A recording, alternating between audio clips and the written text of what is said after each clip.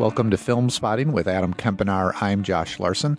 This is our special podcast. It's our fourth installment of our Satyajit Ray Marathon, but actually the fifth film that we'll talk about as part of this ongoing series. As always, these are our chances to catch up with the filmographies of famous, well-known, regarded filmmakers that we've just never been able to really become familiar with, or genres sometimes we'll do. Sometimes they're regional cinemas that we'll explore. In this case, it is the filmography of Satyajit Ray. I've mostly been making my way through this, Adam, on my own. But for The Big City, for this film, I was able to sit down and watch it with Debbie. Interestingly, she's in the midst of a job transition, so I thought it might be a relaxing distraction from the brain power and stress that involves. Turns out I should have at least looked at The Big City's plot description, because this is a movie that focuses on a housewife in 1950s Calcutta who enters the brave new world of employment, against most of her family's wishes, to sell sewing equipment door to door. Despite some major differences in time and culture, obviously, plus the fact that Debbie's been a working mom for most of our kids' lives, The Big City couldn't have spoken more directly to the hopes and concerns that we've both been going through. The moods, tensions, the excitement that comes with being a two-parent working household. It didn't turn out to be a distracting viewing experience for her, but I think it was a consoling one. I never would have guessed that an Indian film from 1963 would elicit so many knowing chuckles from the other end of the couch. I think this speaks both to the universality and the delicacy of Ray's filmmaking, the way he can capture family rhythms, especially in the Opoo trilogy, that are familiar no matter what the time or place. I'd like to get your take on how that universality worked, or maybe didn't work for you with The Big City, especially in comparison to the other Ray films we've seen. But I'm also interested in talking about the more general idea of a movie's universal appeal. As Western viewers, can we give too much weight to the universality of a film from another culture? Is that fair, or might it be a limited way for us to formulate a response to a foreign language movie? Does it really matter, in other words, how universal a movie might be? Well, first let me say, I hope that your in-laws are less tiresome and less of a burden than the in-laws in The Big City. We did move them out of that side room, and that's helped. Good. That's probably smart. Well, I think that approach could be limiting in the same way viewing any piece of art through a certain prism might be limiting. And I don't know if you were thinking of this or not, but you do risk sounding as if you're saying, wow, those foreigners are just like us. Yes. You probably don't want to come off like exactly. that. That said, I guess when you ask, does it matter? I wonder if universality, personally connecting to any piece of art, whether it's from another culture, another time, whatever, isn't in fact the most important response we can have. All art on some level, I would argue, is existential in nature. We're watching characters in movies struggle with being human, with the human experience. The same questions. Exactly. And looking at The Big City, the more specifically and thoroughly Ray dramatizes the struggles of this woman, Arati, it's mainly about her, as you said. It's about her transition into working life. And of course, there are other characters who get their due as well, but she's really the focus. And I think the more that he focuses on her, and the way she belongs to this class, in this case, the professional lower middle class, in this city, Calcutta, in this country, India, in this time, as you said, the early 60s, the more people of any gender or class or country and time can find aspects to relate to, even if some of the details are different. I don't know that those little details really matter when you have a piece of art like this film is that really gets the bigger picture things so correctly. And if that all sounds a little bit grandiose, you can blame this movie. You can blame Satyajit Ray, because I think this film is just a masterpiece. Yeah. We've talked so much during this marathon specifically about tradition versus modernity, and that's one of the real pleasures of these marathons when we are focusing on one filmmaker. We really don't come in with any set expectations. I haven't studied Ray's work at all, hadn't seen a single film by him, so I had no sense of what his sort of general concerns were, or if there were going to be themes running through his work as an auteur, if you will, what might we be able to latch onto? Didn't really know. But this question about that battle between tradition versus modernity really is the key struggle here. It informs all of the professional conflicts, the personal and family conflicts, whether it's along gender lines or along age or race. And there's this key line at one point that I think Arati says, I meant to go back and check, but she says, change happens by necessity. And it's so true. As a basic fact, necessity will often lead to change. But more philosophically, I read that as sort of a double meaning, where it seems to often only happen that way. Throughout all of these movies, and certainly here, we're seeing many characters who are resistant to change, and they're only dragged into it kicking and screaming. And so these central questions here, what's a woman's role now? This is also the first film we've seen in this Ray Marathon where he's in the time he's making the film. He's been dealing with the past and having it inform the present. Here he's making a film that takes place ostensibly in the early 60s.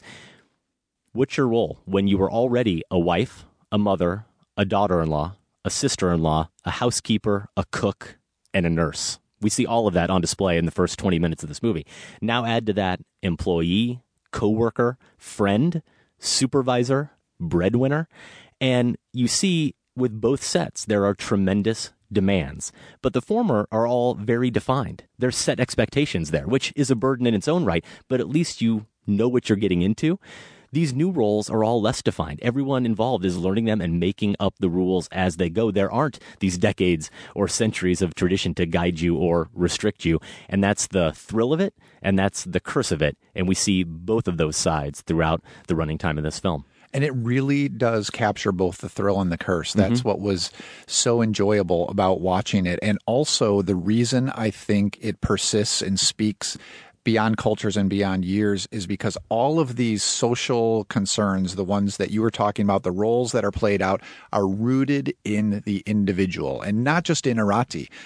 He follows the repercussions here for everyone in this household to the tiniest detail so that we can sense, it's mostly her journey, but we can sense how it does affect the others, what they're making of it, how they're trying to wrap their minds around it too. And it becomes this full picture of a family that's experiencing this societal change, not just the societal change itself that happens to have this figure in the middle that represents our interests, where we're supposed to put our focus.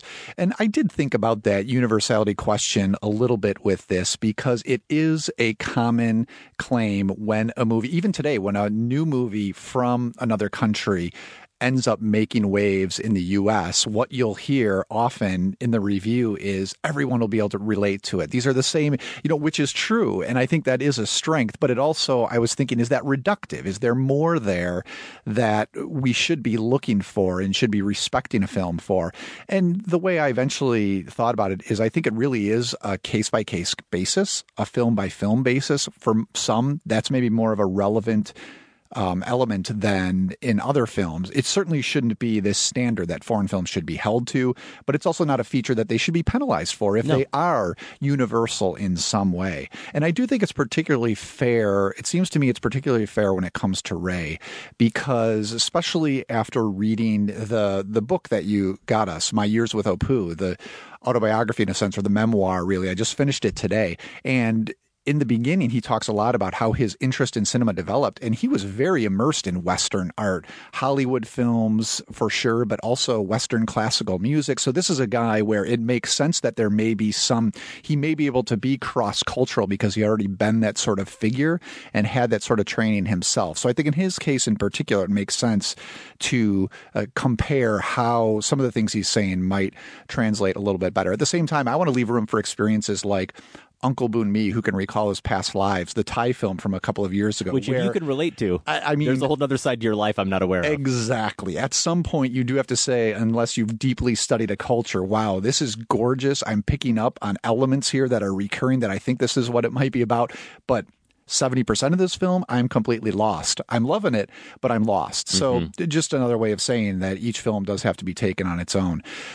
This, though, The Big City, treasured it for the way that, again, it just did echo personally for me, but also so artistically in the way that it does capture these struggles. And once again, as we've been talking about throughout this series, the way that Ray does it with the camera. It starts from the opening shot, which seems like the simplest thing in the world, the trolley cars that run down the Calcutta streets. It's a shot of the electric line that's going ahead. The camera's moving along with it as the credits roll. So it's going on for quite some time. That's it, except for when it crosses another electric line and we get a little spark. And it's beautifully evocative of this journey that Arati is on. She's got this straight line ahead of her of tradition as the housewife. That's where she should be going. But there are these offshoots that are possibilities, that spark with possibilities. She takes one, and we get to follow along for the rest of the film. Yeah, I think we're going to talk a lot about the camera here and how the visuals really inform everything we see. But I want to talk a little bit about gender some more, because I really saw this character, Arati. And it's not a surprise. Now, based on these films, we watch the Apu trilogy. The main character, Apu, in the name there is a boy who becomes a man. And yet at least half of the Apu trilogy, I would say Padre Panchali, the first film, and then half of the second film, are really focused, I would say, on the mother. I think the mother is the main character. Aparajito, for sure. Exactly. And during our discussion of Padre Panchali, I focused on what was my favorite scene in this marathon, this soliloquy that the mother has. Her name is Sarbajaya. And it's almost a bit of magic realism, because there's a conversation happening, I want to say after dinner, between husband and wife. And he just sort of zones off, and she has this soliloquy. It's like something that should belong on a stage, where she's talking to the audience, even though she's really talking to her husband, who, as I said, is completely zoned out at this point. And she expresses this longing and all this inner desire for something more with her life. And a couple of her lines are, "You will not understand these things. You're absorbed in your work. Sometimes you get paid, sometimes you don't. I had dreams too about all the things I would do." So evocative, so heart-wrenching. And I really saw Arati here as directly connected to her, maybe even a spiritual successor, if you will. And she has a soliloquy just like that, again, early in this film, where her husband goes to sleep and she keeps talking anyway and expresses everything she's feeling and all of her inner longings, when she realizes that, wait a second, this path I thought I was on, suddenly I realize I could go a different direction. I can work too. I can change my life. I can change my family's life. And when we go back and hear those lines from Padre Panchali, we don't really know what she means by what dreams she might have had. But she talks about the things I would do, and I had dreams too. And so I watch Arati in this film, and the same thing is at play here. As an individual, separate from the culture and tradition and all of her responsibilities, she's going to get to live out that dream. We're going to see what happens when that mother character, that wife character, that caregiver finally gets to break out from that and redefine herself. And there are going to be thrills along with that, and there are going to be heavy, heavy struggles as well. But I'm with you, Josh, that for me, the most exciting thing about this movie was seeing Ray just continue to evolve as a filmmaker. And this is a guy, let's be clear, who made a masterpiece with his first movie. He seemed to have it down. Yeah, he knew what he was doing with the camera right away. But in terms of not being beholden to any tradition himself as a filmmaker, or any old way of doing things that he had bought into and was just going to keep hitting, he is going to keep finding new and interesting things to do with the camera. And there are at least 3 kind of breathtaking moments for me in this film, and maybe we'll get to all of them, but the 2 I want to focus on are this handheld camera shot that happens when they take the bus for the first time as a husband and wife to her first day on the job. I actually, watching this on DVD, I actually rewound it just to make sure that I saw what I saw. It's so jostling. Yeah, because we've seen now 5 movies, and he does, as I said, lots of interesting things with the camera, but I had never seen a shot like that. Yeah, I don't think we had in yet. his work at all. And it's a case where the 2 shots I'm going to mention here, it's a case where it's not just that he's doing something a little bit inventive, something we haven't seen before, even though that is what jostles you a little bit, but because the camera is literally, in this case, and figuratively changing our perspective on these characters and the world. So that moment when they get off the bus, she's walking into her office, and it's just a 10 to 12 second tracking shot, quote unquote, handheld shot following them down the street. And even though it's so short, it's this almost direct cinema verite type moment on the street. In the sense of urgency and the energy it conveys, it signifies that a shift has taken place. There's no going back from this point. All the discussion about it, the filling out the application, the getting the job, the going to work, now it's real. She is walking up to that door, and she's going to walk in, and their life is never going to be the same. And the camera shows us that. And it brought me back a little bit to Albert Maysles, who we talked about on our last podcast, paying a little bit of a tribute to him and that direct cinema technique.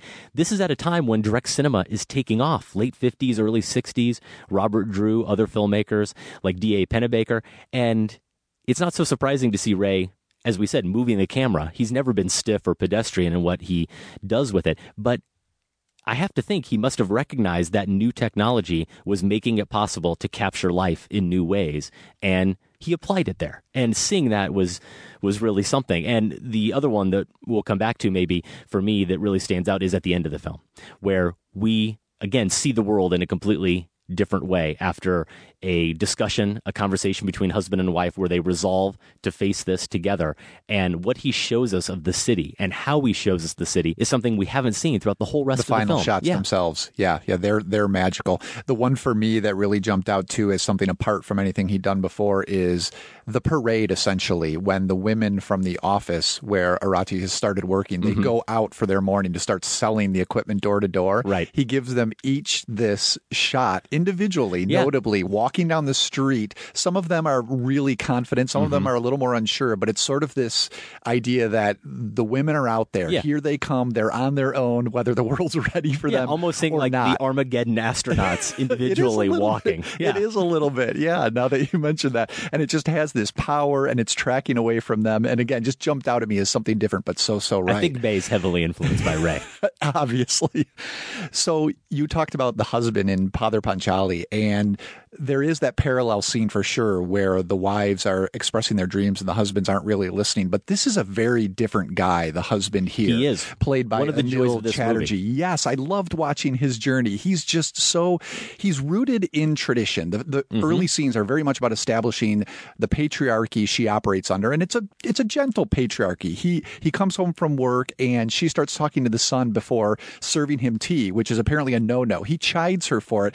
He's joking mostly, but he's kind of not. Yeah. But that's their relationship. They understand that this is the system they live under. That's the reason he behaves towards her this way. More than that, it's naturally how he feels towards her. In their interactions, they're very much on the same page. And so watching this guy just have his identity reshaped as his wife goes out to work, and he does, put his foot down in a more firm way that's unnatural to him later because he feels like he's forced to. But in general, just watching him be absolutely confused when he comes across lipstick in her purse that she started to wear when she's making her calls, and he just doesn't even know how to wrap his mind around that. Now, it's completely unfair that we've mentioned that actor, Anil Chatterjee, before we've mentioned the woman who plays Arati, and that's Madhabi Mukherjee. This is a powerhouse performance in the way that she just roots this movie around her every move without ever feeling like she's dominating it. Does that make any sense? Yeah, I mean, totally. she controls every scene without pushing anyone else to the side. It's this immensely generous way of understanding that it is Arati's story, but it is one that very much affects and includes everyone else in this family. And this actress here just blossoms as the movie goes on because you can see her feeling that the job is something that's really allowing her to explore and allow another side of herself to flourish. And she appreciates that while at the same time understanding that there is a cost to her family, something her mother-in-law lords over her head a little bit. Her son, her young son, gives her a lot of grief about it until she's able to buy him a toy.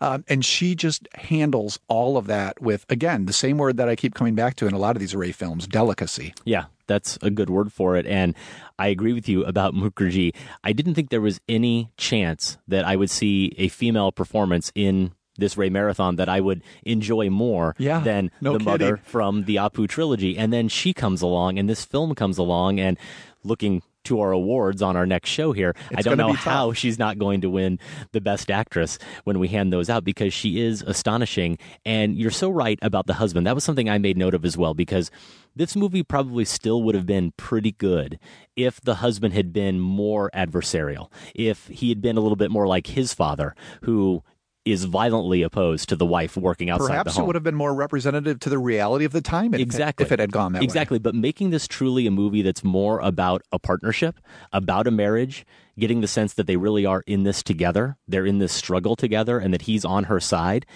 that only then heightens the fact that as he does start to slip away from her, as they start to disconnect from each other, that makes that even more powerful to watch. And I think that journey he goes on is one where we can sit here all day and say we're enlightened men and we would follow our wives as they went on any kind of journey like this. But you know what? He only starts to turn on her a little bit when he's put in more compromising positions in situations where, even though watching it now, we think, okay, I kind of wish he'd back off and let her do her thing. You still have to understand that maybe I can relate to him a little bit. I might find myself in those same situations, being jealous of my wife as the breadwinner, or why is she putting the lipstick and the sunglasses on and she's riding around with men in the car when she would never do something like that before. Those are justifiable, if somewhat slippery and seemingly trivial. Those are understandable reactions when your world has been turned upside down. Absolutely. And the fact that we see that and we recognize that means that we're not just on her journey, we're on his journey as well. So that marriage aspect to this film, it fits right along with The World of Apu for me as being one of the best movies about marriage I've ever seen. My favorite scene between the two of them might be involving that lipstick, where they've really reached an impasse here. And it's not just over the lipstick, but it's kind of the inciting detail. And she says something to the effect of, "Please don't misunderstand me," grabs the lipstick out of her purse and tosses it out their window. Yep. And they don't have this hugely emotional reunion. Yeah. The scene just kind of drifts away there. Yet they also don't have a huge fight, a huge melodramatic fight either, right? But it struck me as one of the more romantic gestures I've seen in a film. Without a doubt, the lipstick toss happens before the line. I love that line so much. I went back today and wrote it down in my notes. She says, because she first is stunned. She can't believe that he's even sort of accusing her of something, and he's got his back turned to her and he won't face her. And she's probably a little bit disappointed in herself too, and feeling maybe even a little bit guilty. There's a lot of different ways we can read into it because the performance is so good and it's all so subtle. But then she does throw it out the window, and then she says to him before she goes, "Do what you like, but please don't misunderstand me, darling." Yeah. Such a good line, and again is about ultimately their relationship and how she's not going to turn this into a big melodramatic fight. She's not going to try to assert her will over him. She's just going to say, in the most eloquent, succinct way possible, basically, do what you please. I understand that you're going to be angry about things, that we're going to have problems, but just at the end of the day, don't misunderstand me. Don't take for granted that we're not in this together. It's such a good line. And that's why it's not an act of submission either. Right. You just describing it, maybe you read that, oh, well, she's giving in to what he's worried about. And it's not that at all. She turns and goes. Bringing them back together is what she's attempting to do there. Yeah, exactly right. And I mentioned a few other shots. I do want to get to them because that second shot, the one near the end of the film, and I'm guessing most people listening to this have probably seen the movie, or they're not listening to a 30 to 35 minute discussion of this film. But I do want to dance around it a little bit because we haven't spoiled anything yet. And if you're listening and you haven't seen it, I want you to see this movie. But at the end, there is a final showdown, if you will, between Arati and her boss, and then later a conversation with her husband.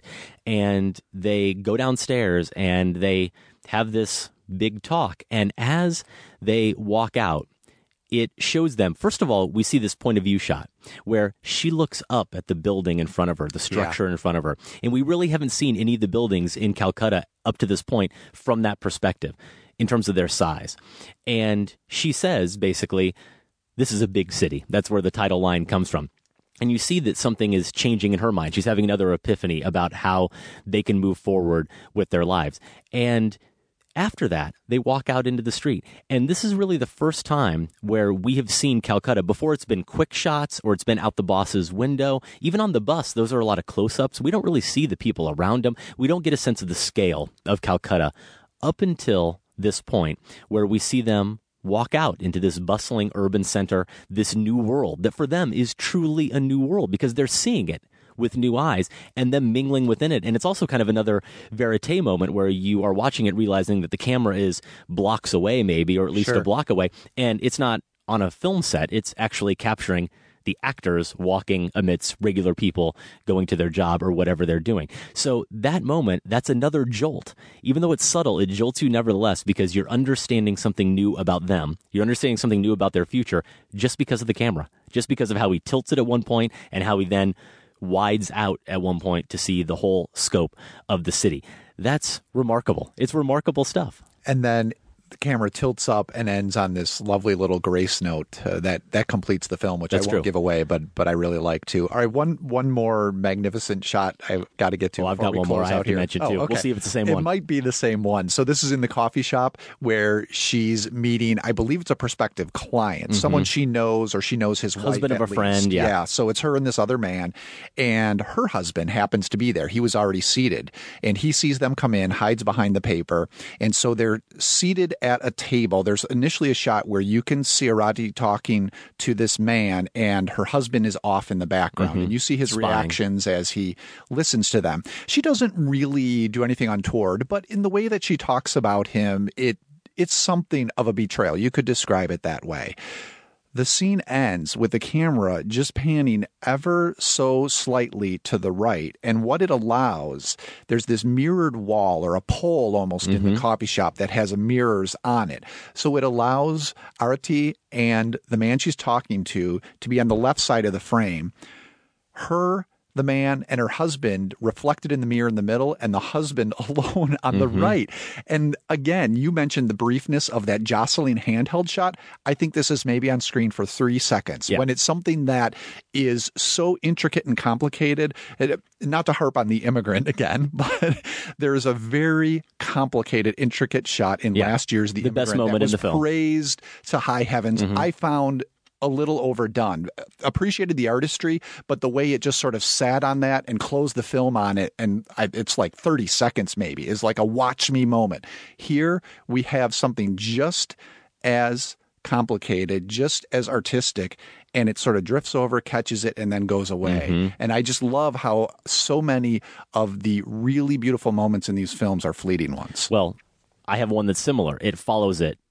Can't be more than 5 or 10 minutes after that, where things are really kind of falling apart at the seams with this marriage, and it's specifically tied to the father-in-law who becomes really ill at one point. He's had health problems throughout the entire film, and it's a scene late at night after they've had this drama with the father-in-law, and she's asleep. She's now the one laying in bed. The husband's still awake. And he's sitting behind, I don't know if you'd call it a curtain or like some muslin that is between them.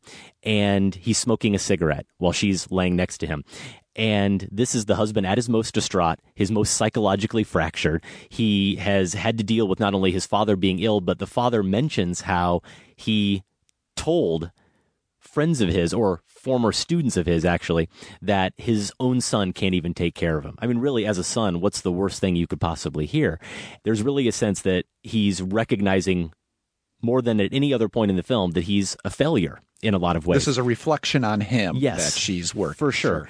And sitting behind that curtain, smoking in the dark, the sequence is punctuated, and again, it can't be more than about 10 seconds, but it's punctuated by this shot where he's in a shadow. And just as the smoke changes and his head changes a little bit, any slight turn of the head reveals there's two of him. There's a shadow, and there's the real thing. And as you watch it at first, you're not sure which one is really him and which one is the shadow. And at one point, Josh, I wish I had it in front of us. It's so good.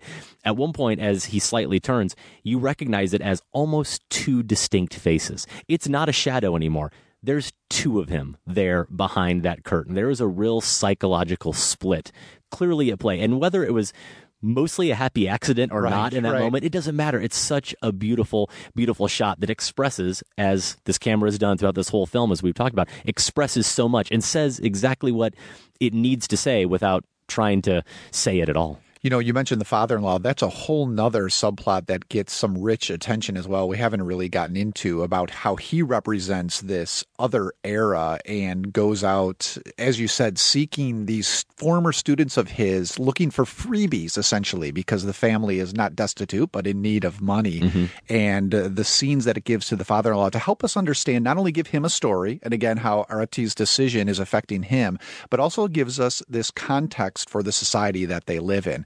Happens to include an amazing shot, too, with the eye doctor. Yeah, the good close-up. point. So. Yeah, and some more great use of the camera when he's walking up the stairs and he kind of has a little bit of an attack where you see it coming just because of the way the camera is used there. But a couple of things I did want to just mention here because it just speaks to the experience I had with this movie and how much I really loved it. The way some of that dialogue is used, we already mentioned the lines and how powerful some of the lines are without being overly explicit. That's what really gives them some of the power. There's that great scene on the bus where they're going to that first day of work, and she says something like, Pintu, their son, this would be his bath time. And the husband says, he'll get a bath. And she says, I know he will. Again, double meanings. That's the problem. He will get a bath. He'll get a bath. She's not needed for it. She's not the one doing it. Exactly. Yeah. So it's not the concern that the husband thinks on its face that, well, if she's not there, maybe this won't happen. No, it'll happen. That's really what bothers her more than anything else, is that she might be expendable after all, that the house doesn't need her when she's gone, and she's not going to be there to have that moment with him. So there's great moments like that. And then also something we talked about with at least one other film. I want to say maybe it was The Music Room. It was The Music Room, the last film we discussed, where the symmetry, the repetition of certain moments, of lines, of expressions, and how sometimes Ray will turn them on its head. And in the turning, you really recognize something dramatic is happening. There's a line, again, I'll go back to the bus, where near the end of it, he says something like, I'm more worried about Pintu's mother than Pintu. Yeah. And it's not really a case where watching it, you feel like he's overly concerned, but he is considering the prospect there in that moment of how this whole endeavor might change her and change their lives and their dynamic. That specific phrasing is altered and repeated later during one of their confrontations when they're at their lowest. And in that moment, that really reflects how he can't believe what she's become, where he was sort of thinking, could this happen? Maybe there's a possibility. Now in that moment, by inverting that, it draws our attention back to it, and we see that obviously that's exactly what's happened. That little bit of a concern has now grown into a full-blown problem. There's just no part of this film that there hasn't been given some thought to and a lot of care. Sure. And there's some wordplay, too, in one of those scenes where she just says offhandedly, you wouldn't recognize me at work. And I think his response is, would I recognize you at home? Yeah. And that leads to another wonderful short little exchange between them. Indeed. So this film was great. And I do wonder here on a parting shot, Josh, since we're discussing on this week's podcast on Film Spotting proper, we're talking about Cinderella. Yes. Not the masterpiece, let's say, that this film is, but did you think at all that it was a bit of coincidence spotting that we watched this movie, The Big City, all about this woman who is someone who defies sort of what tradition and culture and what expectations are for her, who defines herself by being overly good and overly kind and fighting for justice? And then we're talking about Cinderella, where you have a character who says just because it's done doesn't mean it should be done, and who operates similarly. I mean, I feel like on some level, not as explicit certainly, but in this film, this notion of having courage and being kind applies to the heroine of this story as well. It does, but there are also some much more traditional roles embraced by that Cinderella. And I think one of the things we'll talk about is whether that's a step backwards in the world of princess movies or a step forward. So it'll be interesting to get into that. Well, we're going to close here actually with just a little bit of feedback. And Josh, I'll give you here the sheet so you can share some of this dialogue as well. But we got an email from James Hawes in Montreal, and he starts with a poem. He says, "You get the fire going and I'll show you something new, a fresh ball of snow." That's Basho, translated by Peter Van Torn. He writes, "This haiku by Basho always comes to my mind when I watch the films of Satyajit Ray. In it, Basho conveys how humanity is always shifting from the snow to the fire, how that contrast defines us. Ray's films are always exploring that idea of contrast, whether it's the contrast between the rural and the urban in the Apu trilogy, the aristocracy and the nouveau riche in The Music Room, or the traditional ideas of domesticity and the modern ideas of what a woman's role should be in the big city.